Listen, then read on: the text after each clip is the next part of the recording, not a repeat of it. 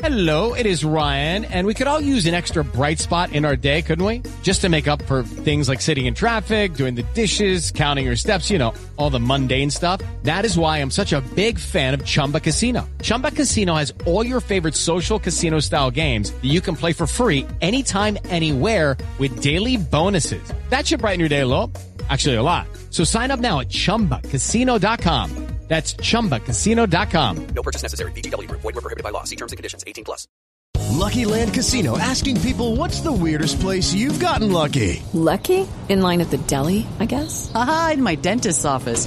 More than once, actually. Do I have to say? Yes, you do. In the car before my kids' PTA meeting. Really? Yes. Excuse me, what's the weirdest place you've gotten lucky? I never win and tell. Well, there you have it. You can get lucky anywhere, playing at LuckyLandSlots.com. Play for free right now. Are you feeling lucky? No purchase necessary. Void where prohibited by law. 18+. Terms and conditions apply. See website for details. Every fan knows the right player in the right position can be a game changer. Put LifeLock between your identity and identity thieves to monitor and alert you to threats you could miss. Plus, with a U.S.-based restoration specialist on your team, you won't have to face drained accounts, fraudulent loans, or other losses from identity theft alone. All backed by the LifeLock $1 Million Protection Package. Change the game on identity theft. Save up to 25% your first year at LifeLock.com/aware. Hello and welcome to Raw, The Fight Within, a brand new podcast series hosted by me, Coogan Cassius.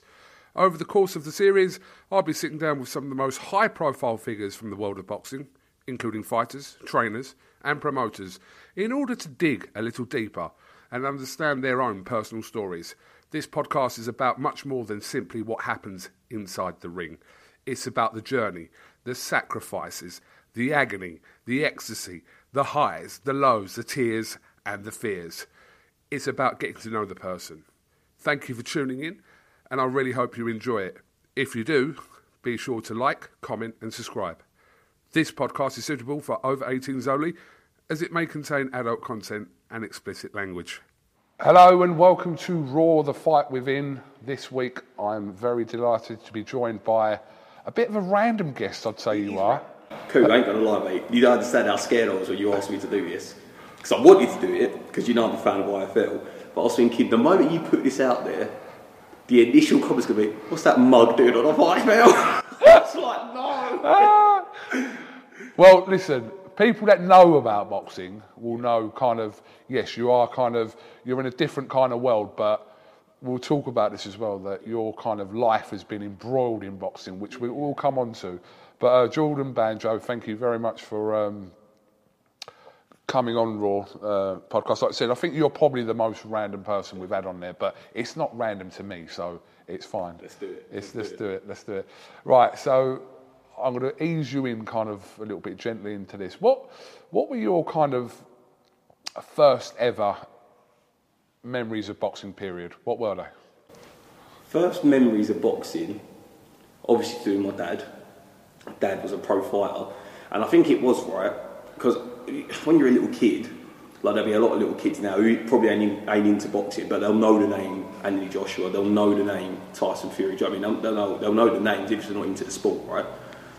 So growing up, obviously, you know who Mike Tyson is, you know who Muhammad Ali is, all these people. But my first memory was going to visit my uncle. I think he lived in like Cambridge at the time or something like that.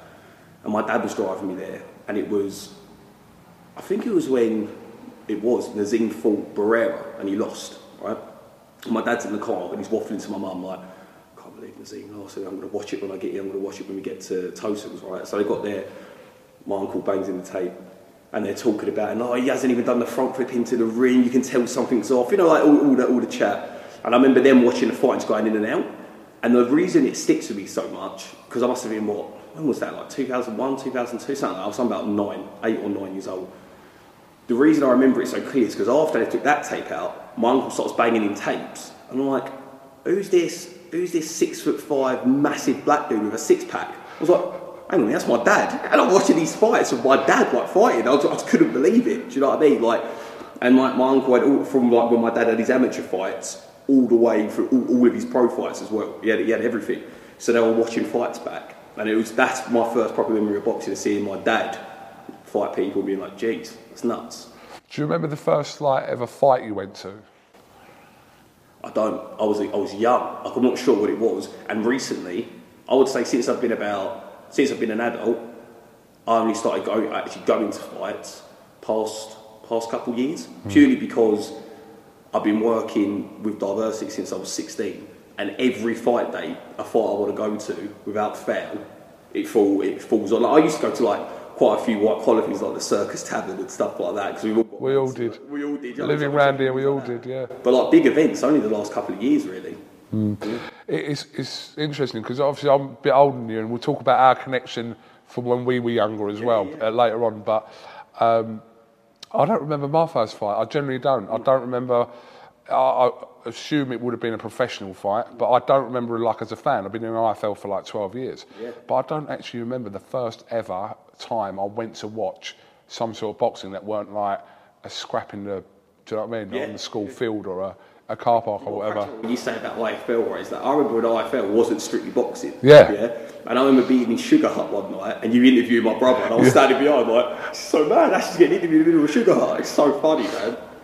It was in the gentleman's room that Mickey Norcross used to have there, and used to get people in there, because we started a little thing, I don't know, some people might realise, called Sugar Hut TV, to kind of maybe collab the two together, but keep boxing on one and do this kind of celebrity stuff on the other.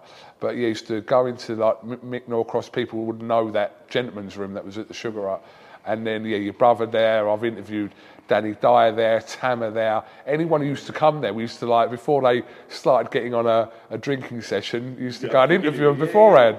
So yeah, it was mad. But for you, again, we'll talk about your dad as we go on. But what fighter for you, when you were growing up as a kid, kind of not make you take notice of boxing, because obviously your dad had impact in that, but for yourself, who were you a fan of growing up? Naz. I think it's a lot of people. He was such a showman, right? And I used to be, remember he had them leopard print shorts with the Adidas on them and stuff. And I just thought his whole style was so sick. And I would say again, it wasn't until I was an adult that I massively got into the sport as a big fan. I would say I'm part of that sort of 2012 winning gold, GB, AJ, that kind of wave. So I'll say the last 10 or so years is when I've been a big fan of the sport myself. But growing up, it was the massive names, do you know what I mean? Like Naz and stuff like that sort of really drew me in. Yeah, I mean, I'll say it probably every time I'm doing these podcasts. I say Naz was the first ever person that I used to... he's the reason why I started watching boxing as well. Yeah. Obviously, I knew of other fighters at the time. Frank Bruno's obviously was relevant at the time, being from here, but Naz was the one that I'd stay up for. Naz was the one that I'd clip out all the paper cuttings in the morning, because that's what you used to do. You used to wait for the paper to read about it. It's mad, there weren't none of this no back then. No IFL back then. Right, this next question, I'm going to kind of adapt it to you. I usually ask people if they weren't in the business of boxing, what would they be doing? But what I'll flip it to you is I'll say, have you ever kind of considered being involved in boxing just through the connection with your dad at all? Or was your path already done from when you were 16? In terms of now, I consider being in boxing, but in more your capacity, just because I love being around the events, being around the fights and stuff like that. In terms of actually fighting, from when I was, like I said, about 8 or 9, saw my dad was a fighter, I was like, Dad, I want to learn to box. He would not have it. Would not have it in the slightest. Me and my brother, we did karate, jiu-jitsu, judo. We did so many martial arts growing up. I did that all the way till I was about 18.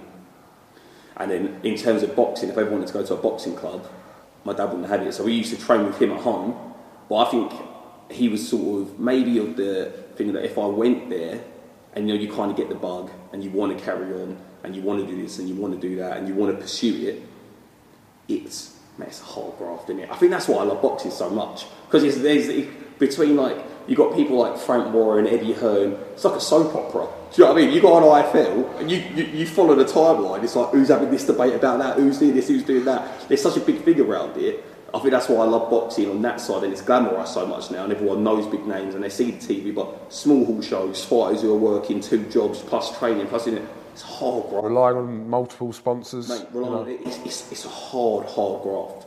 So I think maybe that's why my dad didn't want us to pursue it. Also, he says it all the time, I got punched in the head, so you don't have to, and those standard lines you expect. And yeah, I wanted to get into boxing when I was younger, and I feel like now there's so many things. Do you know how often I get asked about?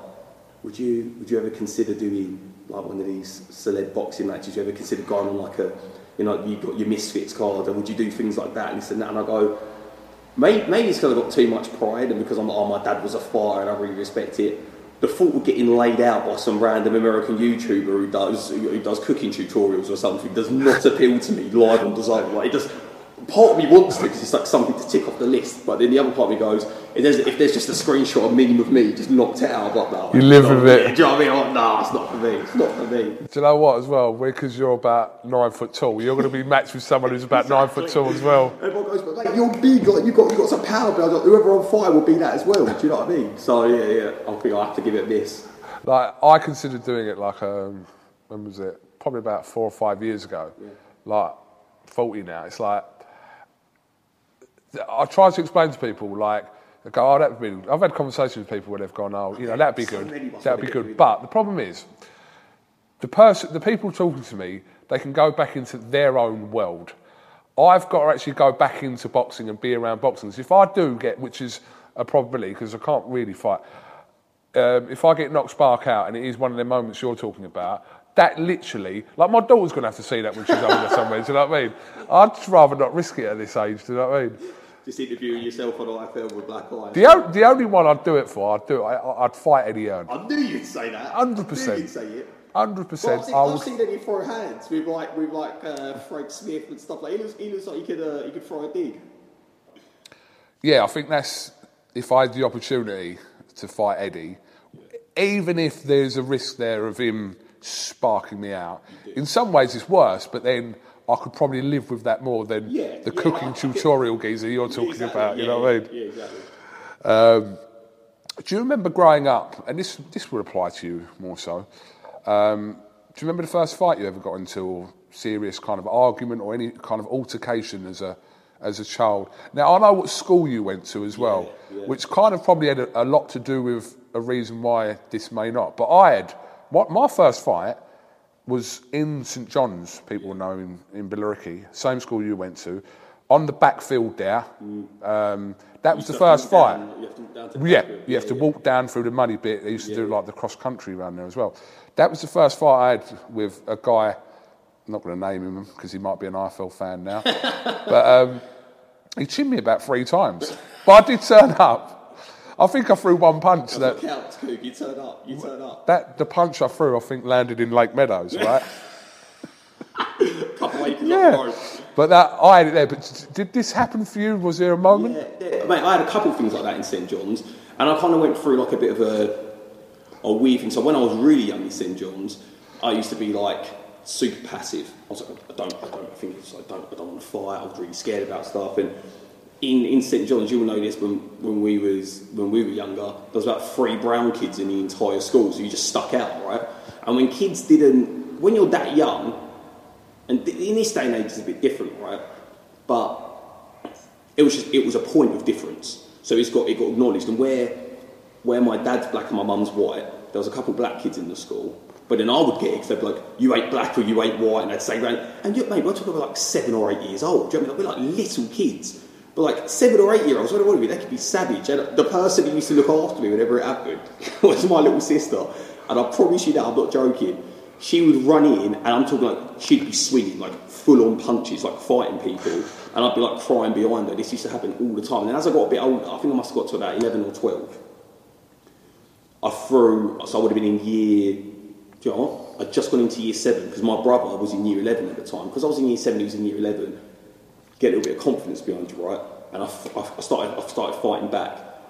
And then this is where the problem came in. Where I was bigger than a lot of people and this and that, I kind of found myself in a position of, this is relatively easy. And because I was an angry little kid as well, because of like bullying and stuff like that, I went completely the other way. All someone had to do was blink at me the wrong way. They'd be like, whoa, do you want to fight? And like now you look back at stuff when you were a kid and you're like, embarrassed, you're like, you're a bit ashamed. Like you look at kids, like I was for want of a better word, a little dick in school. Do you know what I mean? And I think back to it now and I'm like, oh God. So, like, if I could meet people in school now, I just want to give everyone a hug and be like, I'm sorry. Yeah, just to give people a little bit of context, obviously there's an age gap of me and you of around 10 years. Yeah. How old's Ashley? Ashley's 34. Right. So there's so like it's, 4.5 yeah, it's like six, yeah, so between that, but then when our school was kindergarten up until senior, so there was basically little kids as young as whatever up to 16. So literally 3 to 16? Yeah, 3 to 16. Yeah. And everyone, you shared the whole school, which is a very small school. That's why, like, whenever you're around, I could see your brother, which I did all the time, as much as I'd see someone in another class of my own age group. So that's just a little bit of context for people thinking, hang on a minute, how did they go to school together with the age group that big? Okay, so tell me about a point in your life where you felt like you were fighting a losing battle. Can you think of something? I can, to be fair. You know what? But this one's a little bit deep, actually. I don't really talk about deep as you want. I felt like I was fighting a losing battle, not when I was younger, when I was older. With trying to be like my brother. That was a hard one, right? Because obviously we started in diversity together, like from when we were like really, really young at our studio, grow up. Then you get to 16. And do you know, like this is one thing to say as well, right? Everyone's problems are relative, right? You've got people who will sit down and talk about, I don't know, living in a super rough area, growing up really poor, doing all this other stuff, and then relatively to them, there's some person in a third world country who's there lost a dream. I mean, everything's relative, right? So for me, even though it might not sound like a big deal to people, the reason it was tough is because as soon as we start, I think like, when you got an older sibling who like exceeds, is like an overachiever, right? You might see that when you're little kids, whether they're really good at football or they, I don't know, play piano or they're good at maths or whatever. But as you sort of get older, everyone sort of grows into their own, and then everyone's life sort of becomes separate. You're still family, but you might work in Leeds in accounting, and he's a scaffolder. Like, you don't know, like people's lives go separate. Mine and Ash's lives have been like this from day I was born to now, right? And I'm 30 and he's 34. So it's like at one point it used to really bother me constantly being compared, and it's only like the past year and a half I've sort of kind of just started to understand that it's like it's part of life with the life that we've got and we've chose, right? And there's a lot of benefits that come with it, you know, like financially I'm very fortunate. I get to work for my family every day. My best friends who I've known since I've been 3 years old are my workmates. I had that, which is wicked. But it's sort of like this unsaid sort of thing that for me, to my brother, it never was even in his head. For me, it was like this unsaid competition. Like when we were kids, right? He was head boy at school, super smart. He took over and helped my mum's business from when he was like 13. Like in Essex, there used to be like shopping centres, so there was like Lakeside, this and that, all the fashion shows and stuff. My brother was doing the music, lighting, choreographing, helping design staging from when he was like 12 or 13. Then it was just me running bright in the background, like, and then even just little things like people saying things like, your brother wouldn't do that, wouldn't do this, da, da, da. When that sort of stuff carries on to when you're like 25, 26 and you're trying to make a career yourself and be your own person, constantly being compared used to drive me up the wall, like badly. Like I couldn't walk down the street, someone would pull over next to me and put a window and go, Ash, can I just say, it's so lovely to you, and I'm like 24/7. And it was kind of like recognising that for me, that getting angry and being pissed off about it was getting me nowhere. Do you know what I'm trying to say? Because that is a battle that, like, that's a losing battle. You're never going to win that. Do you know what I mean? Because I'm not going to not be with my brother. I'm not going to not speak to him. I'm not going to not do this, not going to not do that. And my career is my career, was both in media. So like we're always going to be compared in that front. So kind of realising that, accepting that and moving forward with it helped a lot. But for a long time, that one was the one that stung me. So talk to me about like the everyday battles of Jordan Banjo. When you get up to when you go to bed, what are the everyday battles for you? So I feel like my battles are relatively to myself, like when I say small. Shall I tell you one thing I hate when I watch a podcast where I see someone? It's like, it's okay not to sound like you have like some heartbreaking struggle every single day. You know, for some people, I listen and I'm like, wow, they're going through it. For other people, I listen, I'm like, you're clutching at straws here. I'm like, just say that it ain't that bad. Do you know what I mean? That's fine. And some days for me are wicked. You know what I mean? And some days ain't, like everyone. I think the most consistent struggle for me is trying to find that work-life balance, which I think a lot of working parents have. And it's a difficult one because, like I said before, it's funny, like I was always compared to Ash and this and that. And then work-wise, we always was. And we always are, we always will be, right? But the one thing you can't really compare, you don't really compare on is parenting. Because like everyone parents in their own way, everyone's kid's different, you're raising little people, everyone's different. And it's the one thing, genuinely, that I felt like I've excelled at in my life. Like I've done so many incredible things and been so lucky, like with the group, between winning BAFTAs, having loads of tours, selling out O2, selling out arenas, doing this, doing that. But the one thing that like I've excelled at, that I feel like I'm like, this is a calling, is being a dad. And it's hard because like some days, like I leave my house most mornings 4:45. Monday to Friday I leave 4:45 in the morning. And I don't get back until most nights 10 after 10 at night, because if I'll do radio, then I'll leave radio. I've got a performance. If I ain't got a performance, I'm filming something. I'm not filming something. I'm, working. I'm in meetings. I'm doing this. I'm doing that. So there's always something to be done, and it's just trying to strike that balance. Because like even this morning when I left the house. Hello, it is Ryan, and we could all use an extra bright spot in our day, couldn't we? Just to make up for things like sitting in traffic, doing the dishes, counting your steps, all the mundane stuff. That is why I'm such a big fan of Chumba Casino. Chumba Casino has all your favorite social casino-style games that you can play for free anytime, anywhere with daily bonuses. That should brighten your day a little. Actually, a lot. So sign up now at ChumbaCasino.com. That's ChumbaCasino.com. No purchase necessary. VGW Group. Void where prohibited by law. See terms and conditions. 18+. Hey guys, it is Ryan. I'm not sure if you know this about me, but I'm a bit of a fun fanatic when I can. I like to work, but I like fun too. It's a thing. And now the truth is out there. I can tell you about my favorite place to have fun. Chumba Casino. They have hundreds of social casino style games to choose from with new games released each week. You can play for free anytime, anywhere. And each day brings a new chance to collect daily bonuses. So join me in the fun. Sign up now at ChumbaCasino.com. No purchase necessary. VGW Group. Void where prohibited by law. See terms and conditions. 18+. Like, my son especially gets super upset when I'm not around. And it's hard when someone's like, when he's only 4, he's 4.5, and he'll be like, Dad, please don't go, please don't do this, please don't do that. And that's the hard part. There's a lot of parents who go through that, but then not a lot of parents will be like, oh, well, I'm around for this week, but then next week I'm going off on a tour for 3 months, or I'm doing this, or I'm doing that. And it's just trying to find that balance for me. And within that balance, you've got your relationship. I got married recently, trying to find that balance with my wife, and just trying to work together with the family. So it's just trying to find that balance, like with my wife. I'm just married this year, the rest of my family, and that's a weird one as well, like, because my mum is our manager, my little sister is our assistant manager.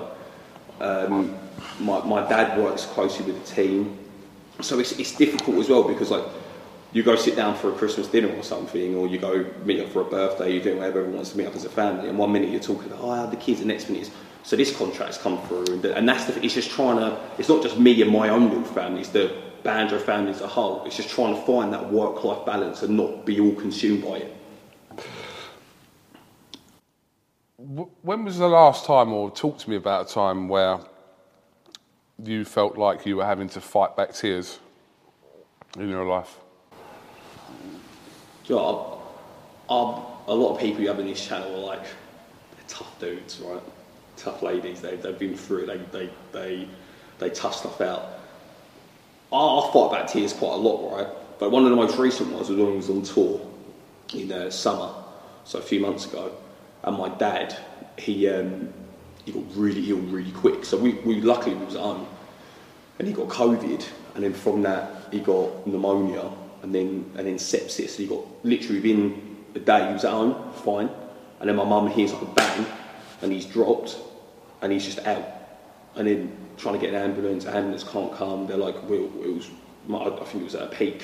Loads of people were unwell, and my brother drove to my mum's house, and my dad's like me and my brother. He's a big dude. He's like 6'5", about 17 stone. He's out unconscious on the floor. My brother flips him up over his shoulders, runs downstairs, gets him taken to the hospital.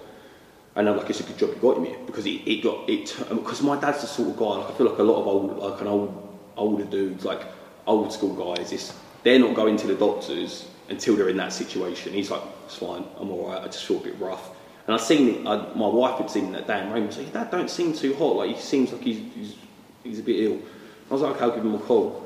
And I rang him, he was like, yeah, I'm alright, it's not feeling too well. And then I went to bed, and my phone's buzzing off about 2:30 in the morning. It's my little sister, she's like, Joe, you need to get to the hospital now. Like, Dad's not in a good way. And I was like, what do you mean not in a good way? She's like, he's unconscious, this has happened. I was like, geez. So driving to the hospital, and like I said, my whole life, from young to teenage years, adult, to now my own family, every day I'm with my family. I know a lot of people are close, but we're close in every aspect. So the thought of that terrifies me. The thought of ever losing someone that close terrifies me. So yeah, that was a tough time. So, having come from like a boxing background as such with your dad, as we have spoken about, and also, you know, you said your dad didn't want you to box or your brother to box, but kind of you did karate and judo and things like that before, but kind of away from a physical aspect, where does your fight spirit come from? Because you have got that mentality, you're very determined, you're very driven, you and your brother and all your family are with what you've done over the last however many years, but where does that fight spirit come from?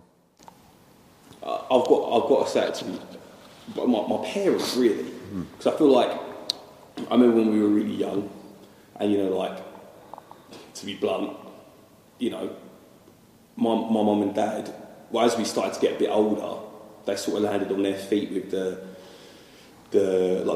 fashion agency that set up, and then that led to the fashion shows and all the little bits we did as a business. But before that, when they just had the dance school, and before that my dad had a boxing gym, and then had, like, he was selling cars and stuff. I remember there, you know, being in the house, and, you know, we'd play a game where it was kind of like, when someone knocked at the door, we all hide it. And we, like, to us, it's only now when you get older you realise, it's like when bailiffs are knocking at the door, you can't let anyone know who's in. Do you know what I mean? So seeing my mum and dad now as an adult, the financial struggle with 3 kids and what they were kind of going through. And I remember my mum and dad always, like, no matter what was going on between them and us. And now, okay, it sounds like a scene from a film, it sounds double cringy, but my dad used to, my mum and dad both used to, with me and my sister and my brother would argue, to get a bit of paper and they'd rip it, but see how easy that is to rip. Then you get loads of paper and you couldn't rip it, and it was like, when you stay as a family, nothing could do this. And my dad has drilled it into us since we were kids. One day, the only thing you guys will have is each other. Like, me and your mum won't be here forever. So they drilled into us that we'd only have each other, and we've got to stick to it with each other, and we've got to build something. And my dad's always had that mentality, and I think it kind of comes from his boxing career. You know, that kind of stopped prematurely. He didn't get out of it what he wanted to get out of it. He didn't go to the heights I felt like he feels like he could have gone to. And I think he looks at us 3. And like, growing up, he used to, the amount of sayings he would say to us, like what? You know, you have the benefit of my experience as one, and the other one was familiarity breeds contempt. So, like, you let other people close to you, eventually they'll take them in. Like, you've got your family, and they're the people that you trust. And it's like, I think that's where the kind of fighting spirit comes from, because especially when I look at my brother's like my biggest inspiration, right? And I look at him, and he was like, he will not let us or diversity or anything fail. That's why I think, like, 14 years on, diversity's still here, and we're still on tour, we're still successful, we're still doing wicked things. And I think that's down to a lot of the grit from my brother and that kind of fighting spirit you're talking about that's been, like, put in us. Do you feel like you're ever having to fight demons in your life, or have you had to fight demons in your life? Yeah, I suppose. Like, it's a hard one, isn't it? Because you kind of, depending on how you view things, depends on what you consider to be, like, demons and this and that. And like I said, like, not everybody sits down on a podcast has, you know, been on the run from the FBI or been in gang warfare or whatever. Like, not everyone's had a super tough life. But for me, like I touched upon it, like, I feel like until I became an adult, till I had my own kids, really, I feel like I was super insecure about a lot of stuff. Like, growing up, I was always the fat kid. I was always the slowest. I wasn't very good at many sports. So I feel like I always had a chip on my shoulder and something to prove. Even being in diversity, it was sort of like, until I got a bit older, I was like, I remember this YouTube comment on Stickery, our first Raw right, someone commented, I love diversity, race, height, age. They've even got a plus size dancer, and I was like, flipping out, give me a break, mate. I was like, what's this about? Really? Yeah, and then as guys, right, especially like when I was like, you know, that teenage up to mid-adult years, between you and your mates, it's like almost like a personality trait for you, innit? And it's like a bit of banter, they're always chucky you and always this. And for some dudes, mate, I rate them, they could not care less about how they physically look, right? They're like, mate, this is me, I don't care. Eventually you get to an age where like, just for my health, I want to lose weight. But for me, I always cared about it, and it was always a big thing for me. And then that tied in directly to what I said about always being compared with my brother, because my brother was always really fast, always really smart, always really good at this, and I used to always be like, fuck. So until I got older, that was something that I was always trying to get that chip off my shoulder about. It's mad, isn't it? Sorry, I've never... Have you got that comment somewhere about you being a plus-size model? Video. Yeah, I think it was on the Raw right. You screenshot it. Have you had to, obviously, growing up in your environment, and like I said, it's more linked to your life now as kind of the whole diversity theme around it, but obviously mixed in with your dad's, what your dad did in boxing, etc. But any point in your life you felt like you've had to fight depression? Do you know what? Like, there are some days, even now, I wake up and you know that feeling when you swing your legs off the side of the bed and you go, crack on with the day and get up, right? I think everyone has days like that. But there has definitely been points where, like, on the last tour actually, when I was sat there and I was like, I don't know if I can do this anymore. Like, if I want to, and I was focusing it on random things, right? So at one point it would be our tour. At another point when I was at home it would be like, oh, I'm not a good dad. At another point it would be, oh, I should have done more. At another point it would be, I've been lucky enough and blessed with this life and I don't feel grateful for it. And you just kind of find yourself in this hole. And that was the hard part for me with certain things. Like, I couldn't understand why I wasn't feeling happy or grateful or this or that. And, you know, my wife, she won't mind me saying, like, she suffers with, like depression quite bad. You know, she's got ADHD and a few other things, like her personal business and stuff, but you know, she suffers with a lot of stuff, and being with her has kind of really helped me understand certain things and sort of approach things in a way that trying to like dissect things and tackle little problems here and there and this and that. So I think a lot of people, I feel like it gets mislabeled a lot. Like, a lot of people might have a bad day and call it depression, and then some people genuinely had that condition. That's tough. Yeah, so I do feel like some people, it mislabels a lot. How many people do you see, like, a tweet or a this or a that, or a mate's just go, man, I'm depressed. And it's like, for them it might be like a turning phrase or whatever. So I don't want to sit here and be like, I've been clinically diagnosed with depression, but there's definitely been periods in my life for, like, I could go a month when I just cannot get out of this hole, and then I'll be absolutely fine for another month, and then there's something random that will happen, and it will happen again, it will start again. So I feel like I've definitely fought some dark times, like, mentally for me, and I think, like, as a dad, as an adult, as, you know, a man or woman in this situation, it's just life, innit? All you can try and do is just try and get through it.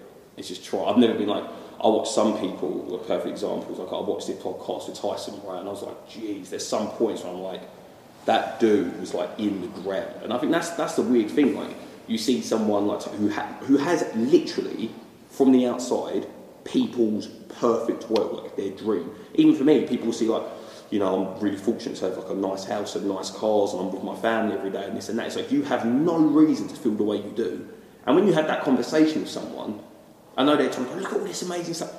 I know they're trying to make you feel better. It makes you feel worse because you're like, dude, I live it. I know that I'm really fortunate, but, like, I don't know why I still feel this way. Do you know what I mean? Yeah, I think that you've hit the nail on the head there with that, and I think, like I said, I'm not saying like any of us are an expert, but I think people kind of get it misconstrued about if you've got everything, you're healthy, you've got a beautiful family, you've got healthy kids, you're financially secure, etc. Now, if you have everything in life, and they're not all materialistic things, because you're not going to refer to your family as materialistic, but you could have everything under the sun, so to speak. But if something still makes you feel a certain way, then I believe that to be depression. Is basically what you're saying. Yeah, no, I get, and I think the thing that made it feel worse, I'd have friends from like school or people that I knew growing up, and I'd look and I'd be like, you know, they work on a site, you know, decent job, but they're not pulling in crazy money. They're pulling in enough money to get by. There's definitely times when they don't know when the next meal's coming from. They have bad times, they have stressful times, but they are genuinely happy. Like, as an overall thing, they're like, no, I've had a shit couple of weeks, but it's cool, man. Like, we're going to get through this. I've got this, I've got that. And I'd look at one point, I'd look and go, why do I then feel some days the way I do? Like, why is this? It was just never. It could never settle right with me, and it always used to make me feel worse trying to figure that out. And I think in the end, you kind of just have to accept that and just kind of understand that if there's some of the battles you face and there's some of the things you have to deal with, then they're kind of the things you have to deal with. Beating yourself up about there's people in worse situations. I shouldn't feel like this. If you feel like it, you feel like it. It is what it is. Do you know what I mean? You have to just kind of try and battle through and get the help you need. It's so true. I mean, to a certain degree, I agree when people say, like, there are people out there that are in what would be deemed as a worse situation. But really, that's not really applicable to you. Because, like you just said there, you feel how you feel, or someone feels how they feel because of their life and whatever mental struggles they've got. So to say, well, look at him over there, or look at them, you know. And I know it gets used a lot because when people, I don't know, are not well, or they've got something that can't be cured, or those kind of situations, I understand that. Look at the situation they're in, but why are we comparing them situations? Yeah, exactly, and that's the weird part. I mean, I think that's the kind of the dangerous side to it. You know, when people go, men don't talk about stuff because it's a sign of weakness, and they think that, like, men don't talk about stuff because it's a sign of weakness. And I think that when people say that, they think that it means they can't go and bench 150 kilos. No. It's not that sign of weakness. It's that comparative there. People saying, yeah, but you should be all right, mate. You're doing all right. You got a bonus last month. Like, you weren't well. It's like, you're not understanding. Like, I'm aware of that.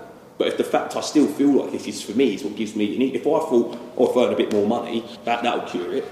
To be fair, mate, I went down that path of going, well, if I earn a bit more dough, and I threw myself even harder into work and earned more money and did this and did that, didn't help nothing. Do you know what I mean? If anything, it's put a bit more pressure on, because then I was like, next year I think I've got to do the same. I've got to earn a bit more again. Do you know what I mean? So I feel like it's just a cycle you have to just try and work for. And I think we're all trying to figure stuff out. When people sit there and talk about like they've cracked it. No, you haven't. You might have cracked it for you. You ain't cracked it for me. You ain't cracked it for Coogan. Do you know what I mean? Everyone's got their own situation. I was in the one I did with Eddie, and I don't know if you watched that, but he was talking about, because I asked him about depression, because it's not something that me and him would ever talk about normally in our day-to-day interviews. And he said, look, I'm not going to sit here and go, have I had bad days? Yes, of course I have. Have I had days where I don't want to wake up in the morning? Absolutely. Have I thought about killing myself? No, I haven't. Have I had suicidal thoughts? No, I haven't. So I'm not going to sit here, and he said, I don't think it's fair for me to even sit here and moan about my life in that respect. And I kind of get that, because it's pretty much a little bit of what you were saying earlier, where people get into a rut in their life and kind of maybe think they're going through depression, or maybe think they've got issues regarding mental health, when really, if it can be fixed as easy as, I'm not saying it's easy, but as more money in the bank, then that can be fixable if that's the issue. Yeah. And I agree, and I do find that interesting, even someone like Eddie, but then I look at it and I go, there must be stress beyond stress. Do you know what I mean? He's running this, Matchroom, the zone this, doing that, country this, doing all that stuff. I get where the stress comes from, and some days you must wake up and go, mate, today it's not a day I want to tackle. I'd rather sit at home, order a Five Guys and stick on Netflix. I get that. Do you know what I mean? I think a lot of people would have days like that. And I do think you're on a slippery slope, especially, you know, I get asked questions like this quite a lot, because it's quite a hot topic at the moment, you know, mental health, men's mental health in particular. And I always try and be really careful with how I answer, because, like, I never would want to take away from someone who is genuinely unwell. Because depression is an illness. Like, if you're genuinely unwell, I never want to sit here and go... Totally. You know, it's a scary one. It's a slippery slope. And when you've got a bit of a platform, I mean, I'm not exactly Justin Bieber, but you've got a bit of a platform, you don't want to give misinformation or be misconstrued or say things in the wrong way. But the only way I can say is that I definitely have lows, I definitely have highs, like everyone in life. It just seems sometimes my lows feel like they come for no reason and they can last a month, and I could be happy for a month, or I could be sad for 2 months and be happy for 3. Like, it's just always up and down. Do you know what I mean? You're in a position in your life now where you as a person, you fight for your kids now, and your wife and your family, your diversity family, etc. Who fights for you? Who's got your corner? Who's got your back? Whether it's 6 a.m. or 6 p.m, who's always there for you to rely on?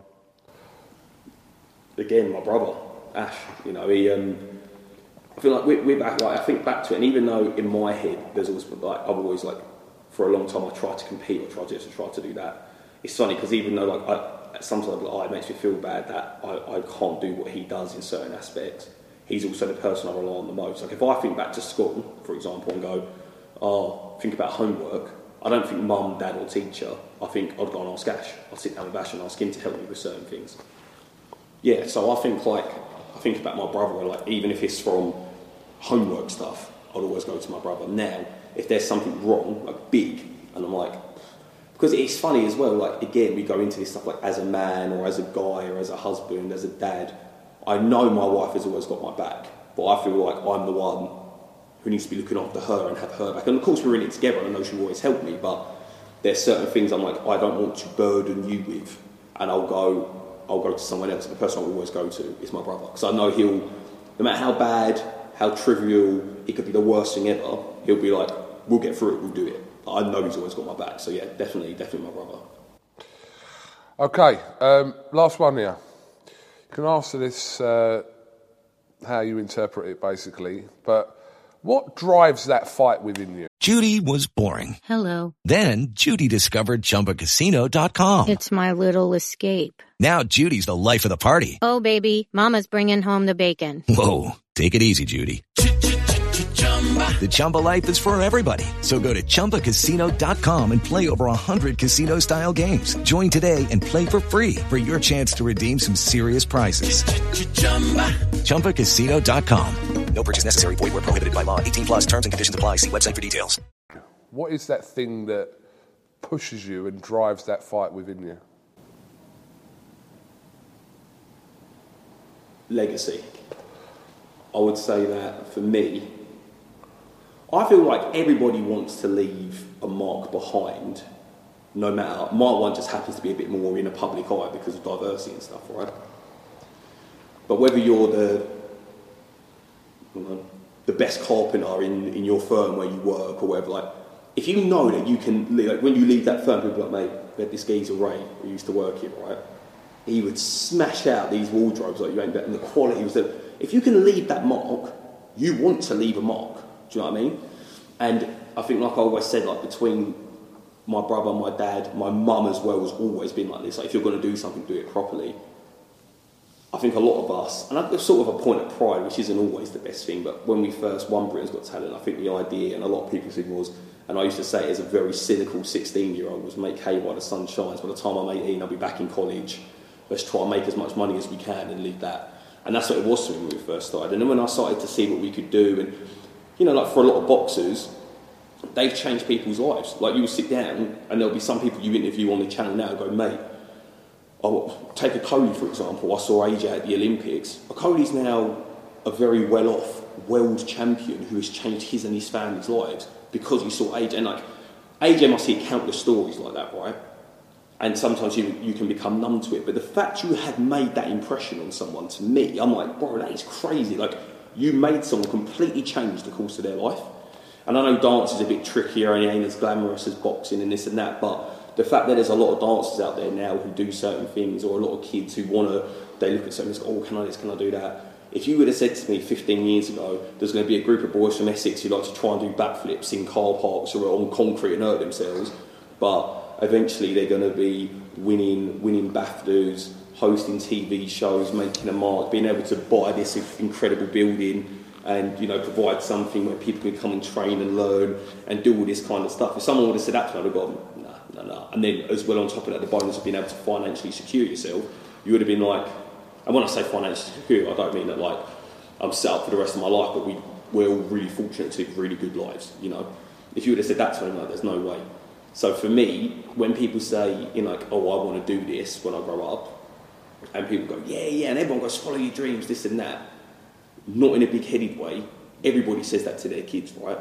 To be able to be living proof, to be able to look at my own kids and go, look, I don't just say live your dreams, so I want you to be the happiest you can.